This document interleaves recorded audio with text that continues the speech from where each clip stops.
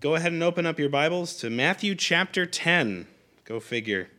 I was actually really sad that I was not able to be here on Easter Sunday, because on Easter Sunday, I was going to actually do these exact same verses.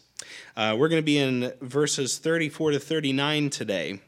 While you're turning there, growing up, my parents took me to church on 2 consistent days a year. Can you guess what those 2 consistent days were? Christmas and Easter. Yeah, you know it. So I had a pastor one time say that meant I was not a Christian, I was a creaster. And I thought that was an appropriate term because that's what I was. So today's sermon is actually an adaptation of the sermon I had intended on preaching Easter Sunday. So there's going to be some weaving in of the resurrection, but I am not going to be talking about the resurrection in quite the same way that I intended to. So if I start fumbling with my words, I apologize. But Resurrection Sunday shows our verses in a wonderful light. So there were 2 basic messages I heard a year, and it was a baby was born, shepherds sang, and then there was peace on earth. And then the other one was a guy died, and then he rose from the grave, people sang, and then there was and then there was peace on earth. It sounded really utopian. A silly event had happened. Babies are born all the time. Who cares? People die all the time. Who cares? And then this guy rose from the grave, which, sounds a little stupendous. But peace on earth, utopian, wonderful, fantastic. But here I was, a naive little child, recognizing that this world is racked with war and famine. There's hatred, there's bigotry, there's dissension, division, selfishness, pain, suffering, despair, and frankly, most of those fall right into the church. And as a child, I thought, no, this has to be fake. This has to be unreal. Everything that they're talking about sounds wonderful, and what I see around me does not sound wonderful. I could see the fallacy and lunacy of the message that here was a baby and now there's peace on earth. There's not peace on earth. That has to be delusional. A guy died and now there's peace on earth. Baloney. The best thing about Christmas and Easter was that I got to go eat food with my family afterwards. That once the suffering of sitting on a wooden bench was over, I got to sit in a nice restaurant and I got to eat delicious food.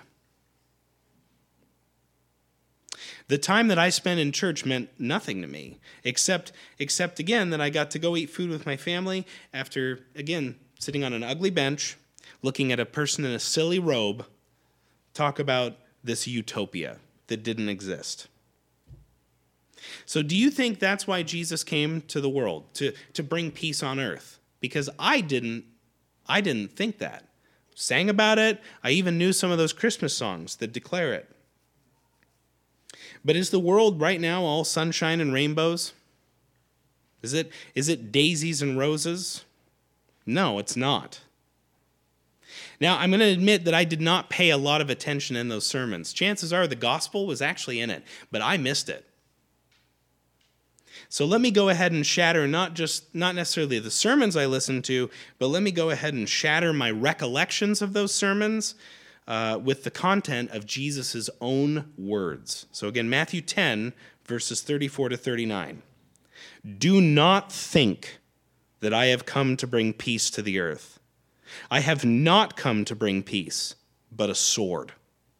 For I have come to set a man against his father, a daughter against her mother, and a daughter-in-law against her mother-in-law. And a person's enemies will be those of his own household. Whoever loves father or mother more than me is not worthy of me. And whoever loves son or daughter more than me is not worthy of me. And whoever does not take his cross and follow me is not worthy of me. Whoever finds his life will lose it, and whoever loses his life for my sake will find it. This is the word of the Lord. Do not think, Jesus says, that I have come to bring peace to the earth. But didn't he come? Peace on earth, goodwill to all men. Well, frankly, if we were to look at that verse in context, that's in the beginning of Matthew that people get it, or in Luke 2:17, that's a really rough translation. Jesus did not come to bring peace on earth and goodwill to all men. He came to bring peace to earth and goodwill to those who love him. Would be a much better translation. So no, Jesus did not come to bring peace on earth. He did not come to reconcile you to those around you, those who should be mad at you, or to make your life easy, because wherever you go, Jesus has come to bring peace. That is not what happened. No, according to Jesus, he came to bring war.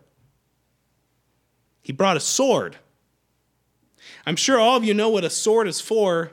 My kids have watched cartoons that make sure you know what a sword is for. A sword is to slice.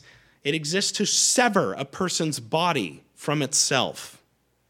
It exists to cut, to in gruesome fashion, dismember things. That's what Jesus said he came to bring. Not peace, but an instrument that innately causes division when swung.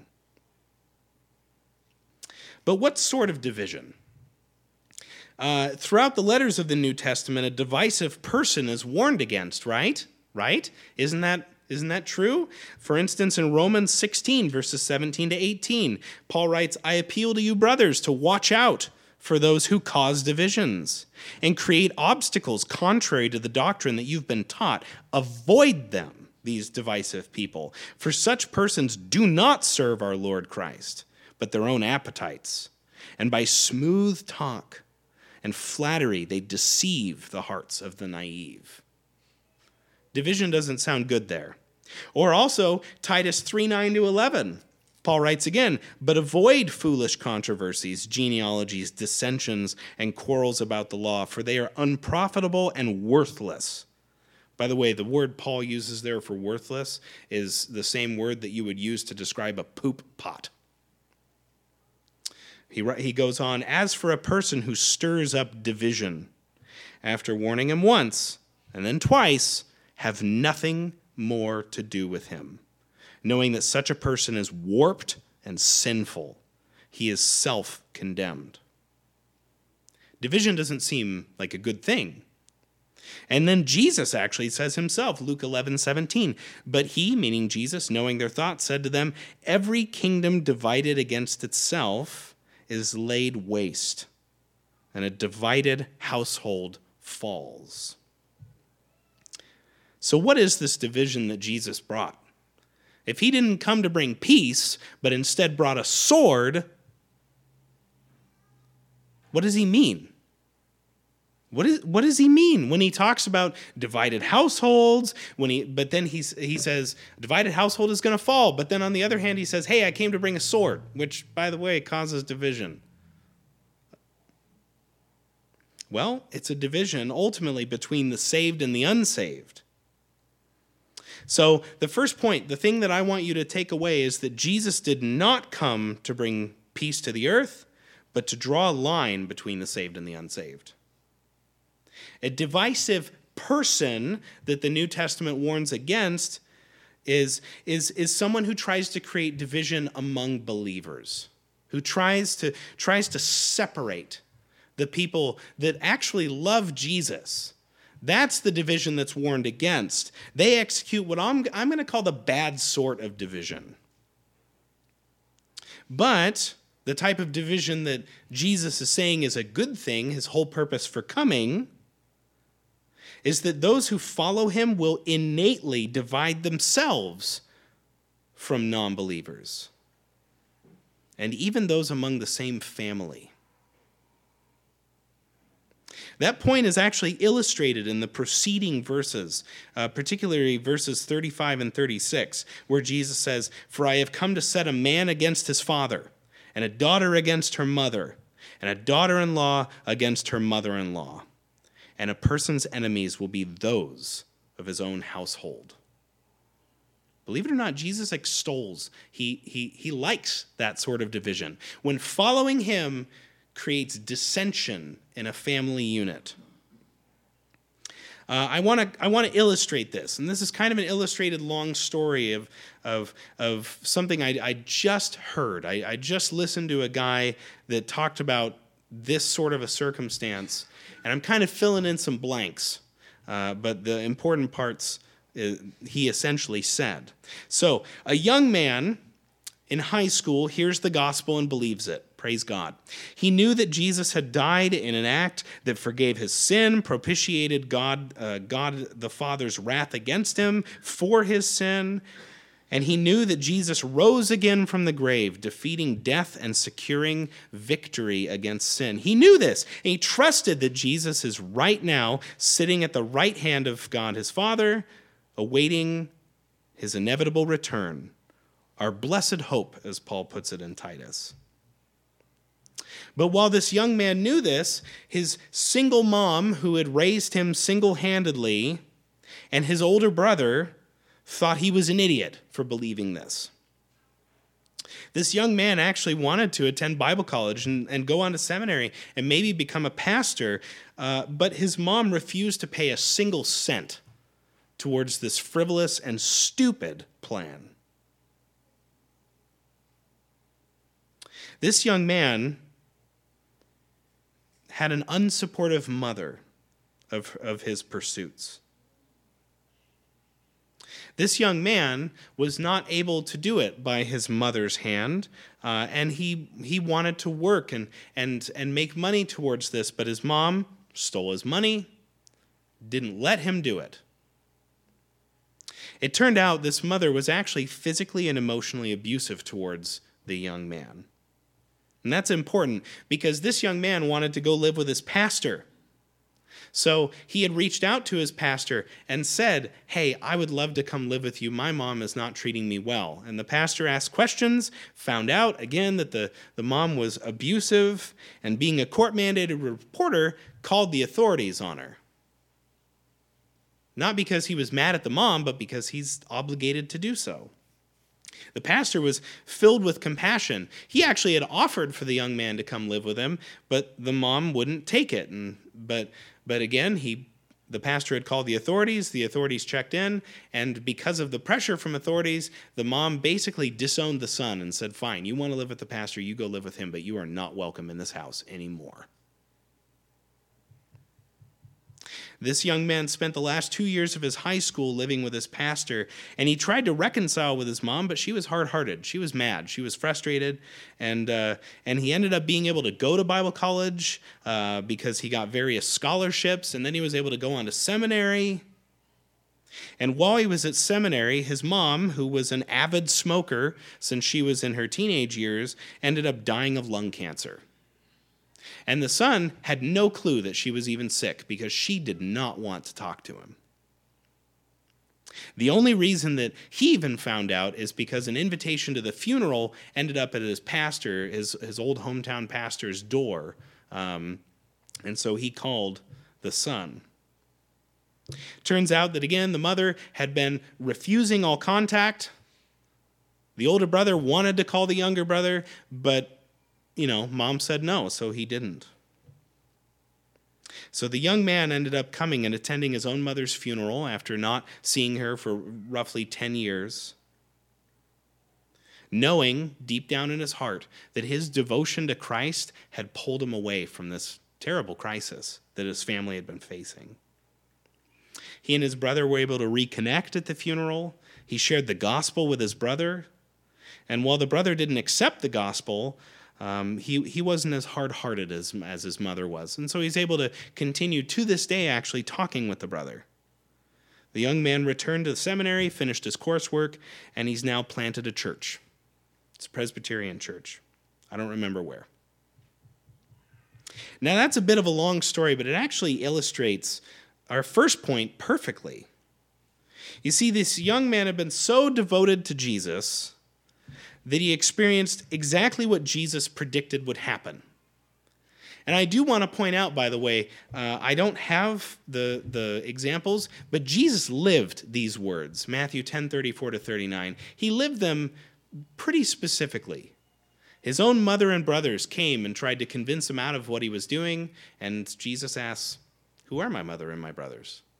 Aren't my mother and my brothers the ones doing the will of God?" Meaning the family. His family were the people actually following the will of God. And he also got misunderstood. People tried to take him by force. I think it's in John 9, and make him become a military leader. And he's like, no, not that type of sword. So I think that's great. But with our story, right, the young man wanted to tell his mother the good news, but she didn't want to hear it. He believed it, she didn't. In fact, she recoiled and hated him for choosing Christ over her.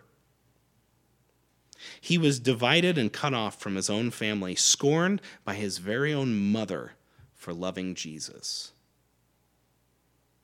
As Jesus put it in verse 36, and a person's enemies will be those of his own household. Such is the case of many a Christian throughout the world, and maybe, frankly, that's the case with a lot of you. Maybe you've loved Christ more than your parents. And you've gone off and done things that, frankly, they didn't approve of, but you knew were right. This story actually leads into our second point, which is taken from verse 37. The verse reads, "Whoever loves father or mother more than me is not worthy of me, and whoever loves son or daughter more than me is not worthy of me." This young man loved Jesus more than his own mom, and Jesus fully approves of that devotion, that level of devotion. Loving and following Christ often means that we do as he has commanded, not what our family and friends think is right. So our second point, therefore, is this: love Christ more than anything. We spend our days thinking that things or people are supremely important, don't we? How much of your day, let's say you're awake 12 hours, what percentage of that 12 hours is devoted to the things and the people around you? Chances are, since you're human, probably 90%. Maybe even more.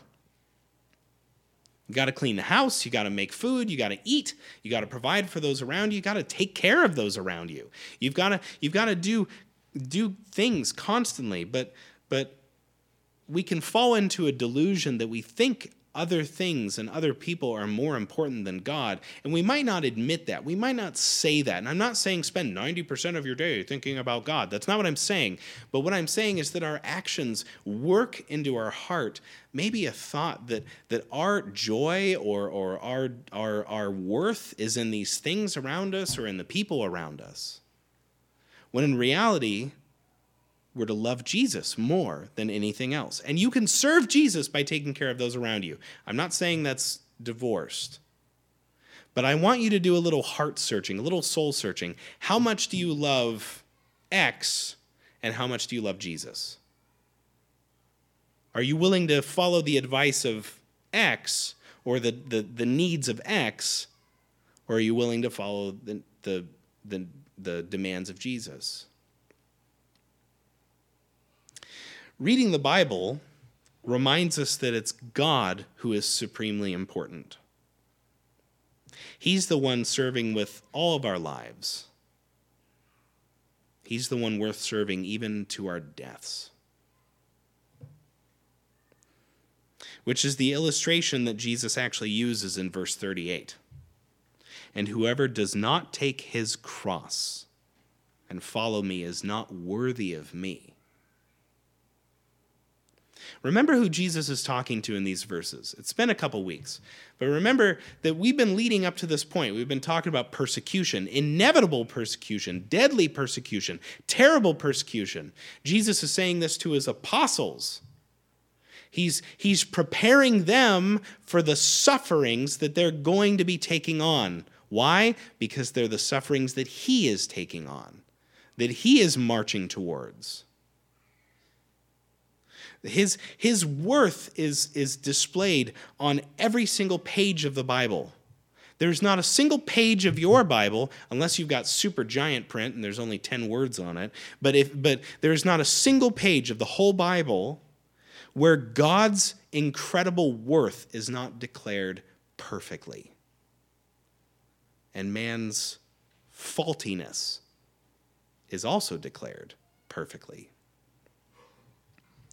I actually think it's impossible, by the way, to not read a single page of the Bible and not see the worth, beauty, majesty, grandeur, incredibleness, and be at awe of the person of God. I do not understand people that read the Bible and don't see that. I'm not telling you be more spiritual like me, but I just can't. I can't fathom not just being in awe of God every time I open his word.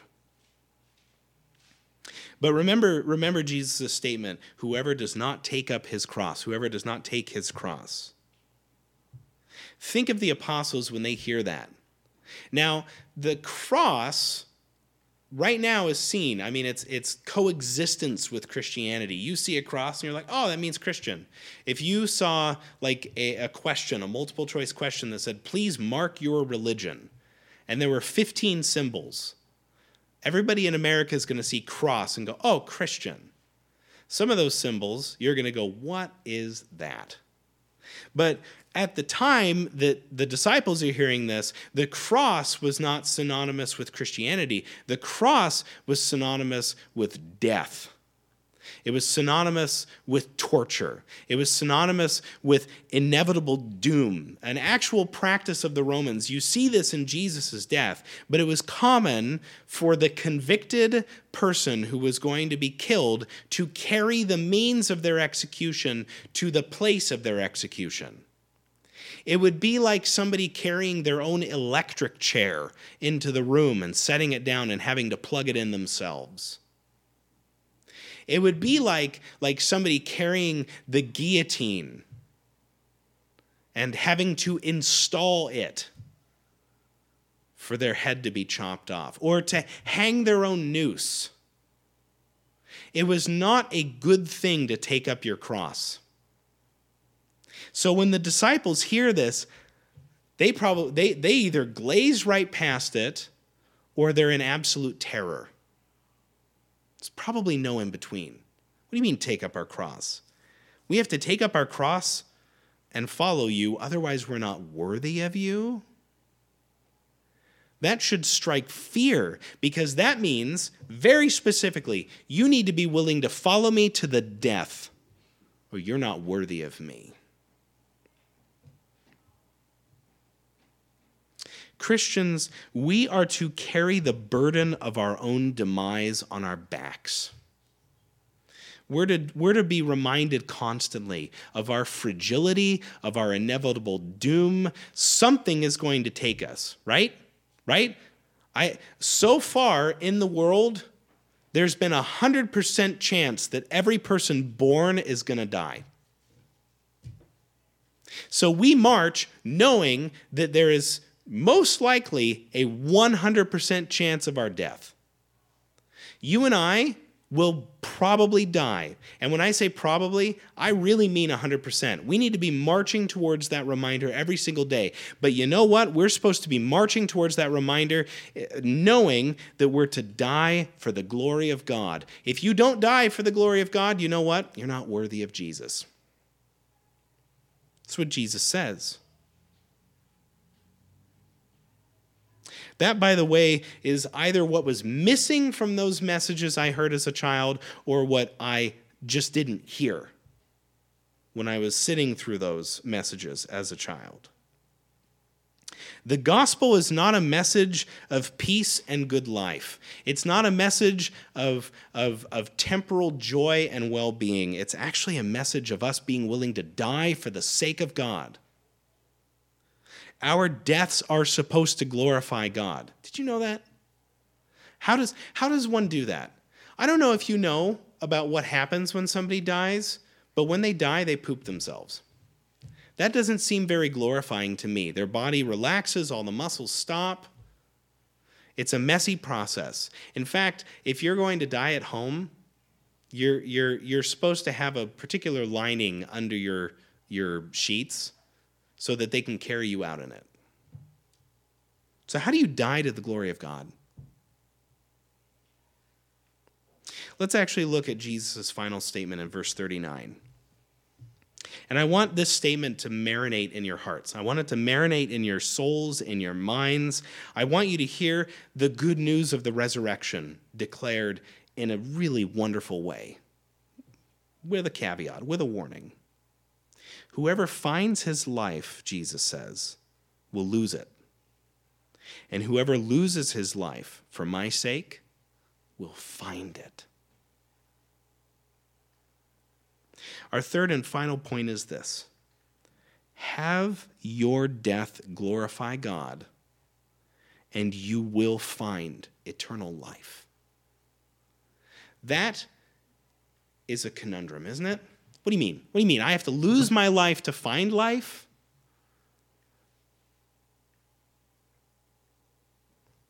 It means that you are going to march towards your inevitable end happy. Happy that you are dying for the glory of God. That can be done on the mission field. It can be done in a hospital bed. It can be done in a car accident, something you didn't see coming. It can be done at home. It can be done anywhere. Remember the hope that Jesus has commanded and the hope that Jesus has offered in these verses. The commands of loving him more than family, than neighbors. Loving him more by speaking of his love and sacrifice to those who don't believe that message. Remembering the truth of his resurrection. Remembering the truth of what that means for today. You know, while you and I can march forward understanding that we have a 100% chance of dying, and I recognize that there's a line of thinking in Christianity that says, whoa, maybe Jesus is going to come back and I'm going to get raptured. Don't look forward to that. Look forward to actually the death that brings you to God. Why? Because of the trillions and zillions and quadrillions and whatever's above that of people that have died up until now. Guess what? They died. They died. You and I, we're probably going to die. Death is inevitable. Whether it's today, whether it's tomorrow, whether it's 30 years from now, whether it's 50 years from now, chances are you're going to die, man. So die to the glory of God. Don't put off loving Christ. In fact, love him more than your own family. Serve him instead of serving your family. And I'm not saying abandon your family. It's not what I'm saying. To hear me say that is completely misunderstanding me. But instead, be willing to stand for Christ, to stand in him, to serve him more than you're willing to even serve your own kids. And that's hard for me, man. I got 3 little ones. I love my kids.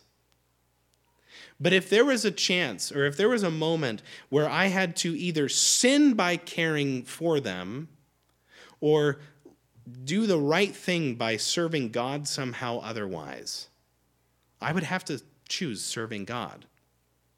And there have been a lot of times in my own life where I've done things that my own parents did not approve of, because I was supposed to serve God and not men. We're all going to end up with those points. We've gone through them. We will run into them again. But we are to march on towards our demise happy. Happy to die for Christ. Remembering that death doesn't have the final say. And that's actually the hope of the resurrection. You know, Jesus defeated death for us. For those of us who love and adore Christ, that's how we can read those final verses, how we can open up our Bibles to Matthew chapter 10. We can read verse 39 and go, whoever finds his life will lose it, and whoever loses his life for my sake will find it. Yes, I want to lose my life for your sake, God. Not because I want to find life specifically, but because I love you. I love you more than the people of this earth. I love you more than the things of this earth. If my garden burned down today, which Rachel just planted, by the way, and it's probably not going to last and we're really sad about, but if my garden burned down today, God is still good and I love him more. If my kids died today, while I'd be crushed with sorrow, I'd be sad beyond belief. If they died today, God is still good, and I will love him more. Through tears, through sorrow and despair, I will love him more.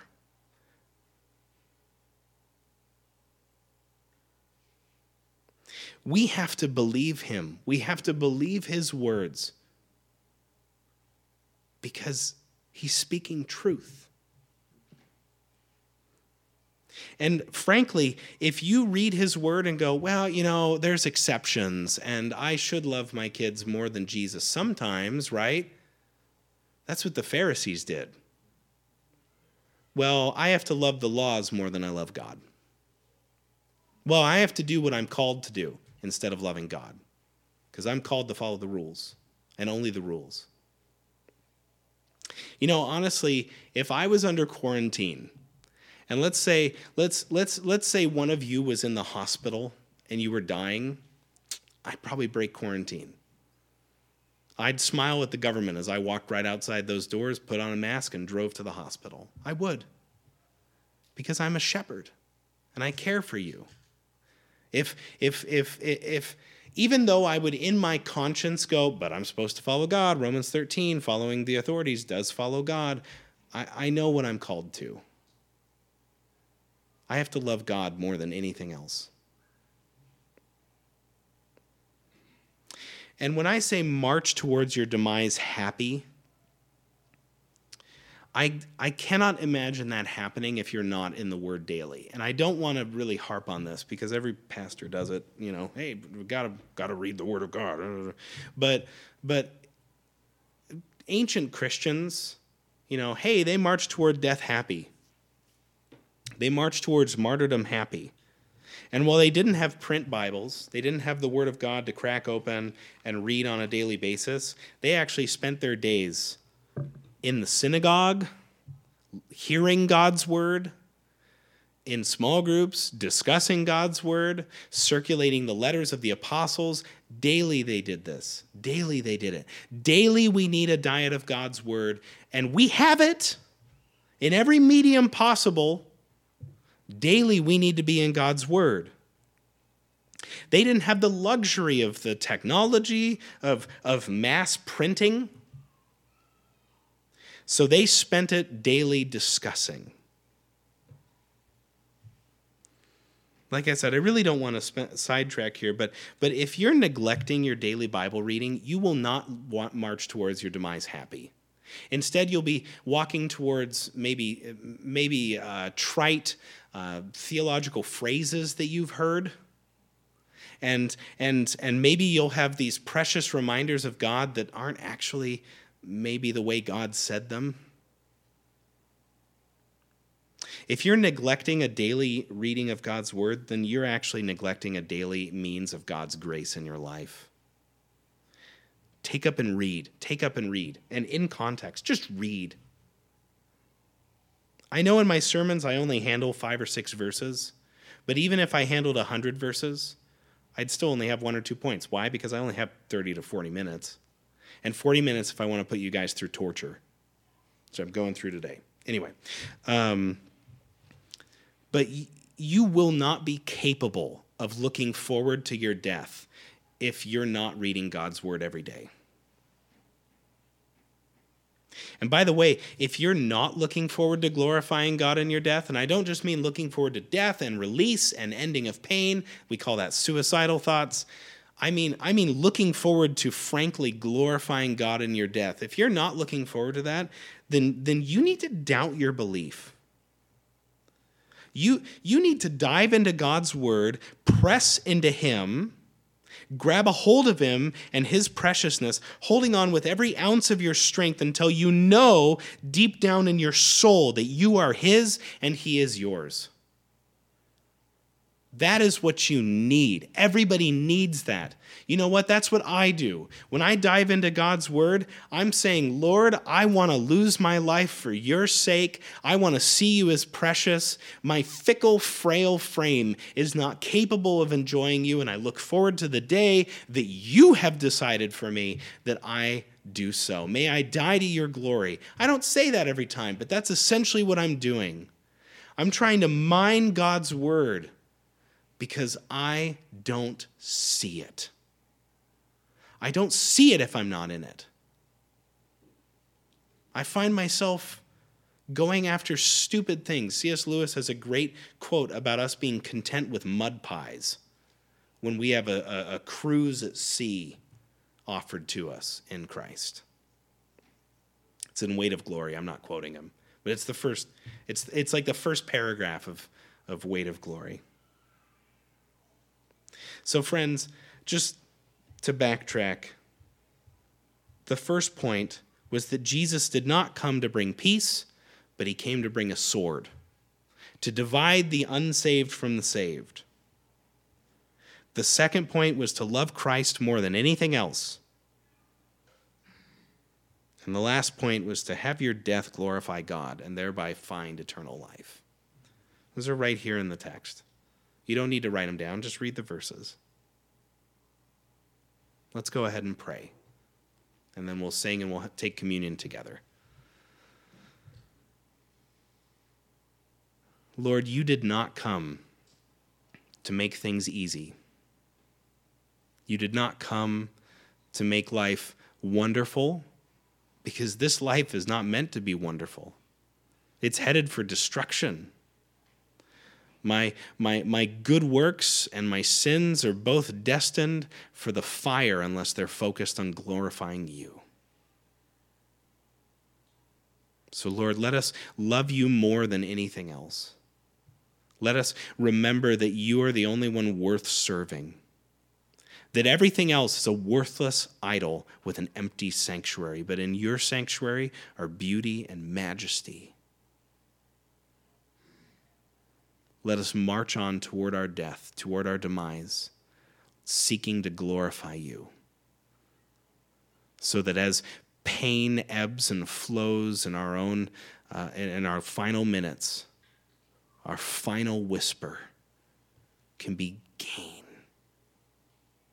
In Jesus' name, amen. Let's sing our last song. Go ahead and stand.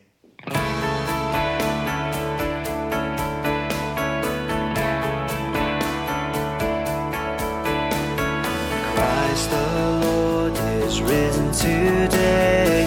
Alleluia. Earth and heaven in chorus say, Alleluia.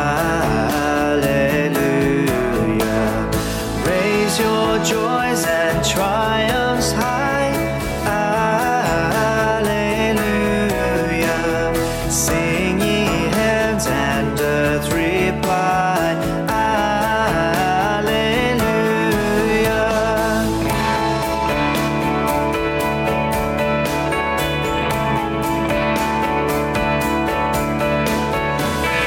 Again, our glorious King, Alleluia.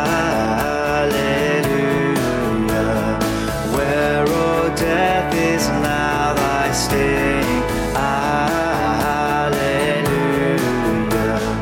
Once he died our souls to save, Alleluia. Where's thy victory, boasting grave?